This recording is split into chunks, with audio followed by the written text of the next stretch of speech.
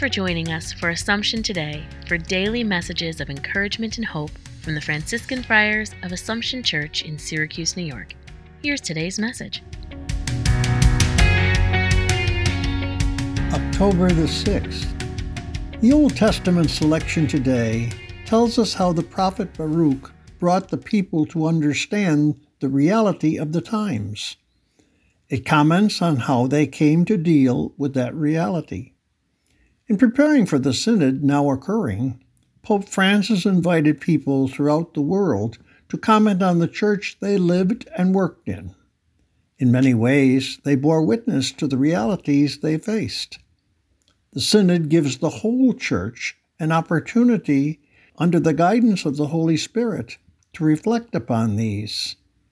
This reflection will be a year-long process and leave room for the Spirit's guidance in dealing with them. May our prayerful support be present to that effort each day during this time. Thanks for joining us today. Connect with us online at AssumptionSYR.org.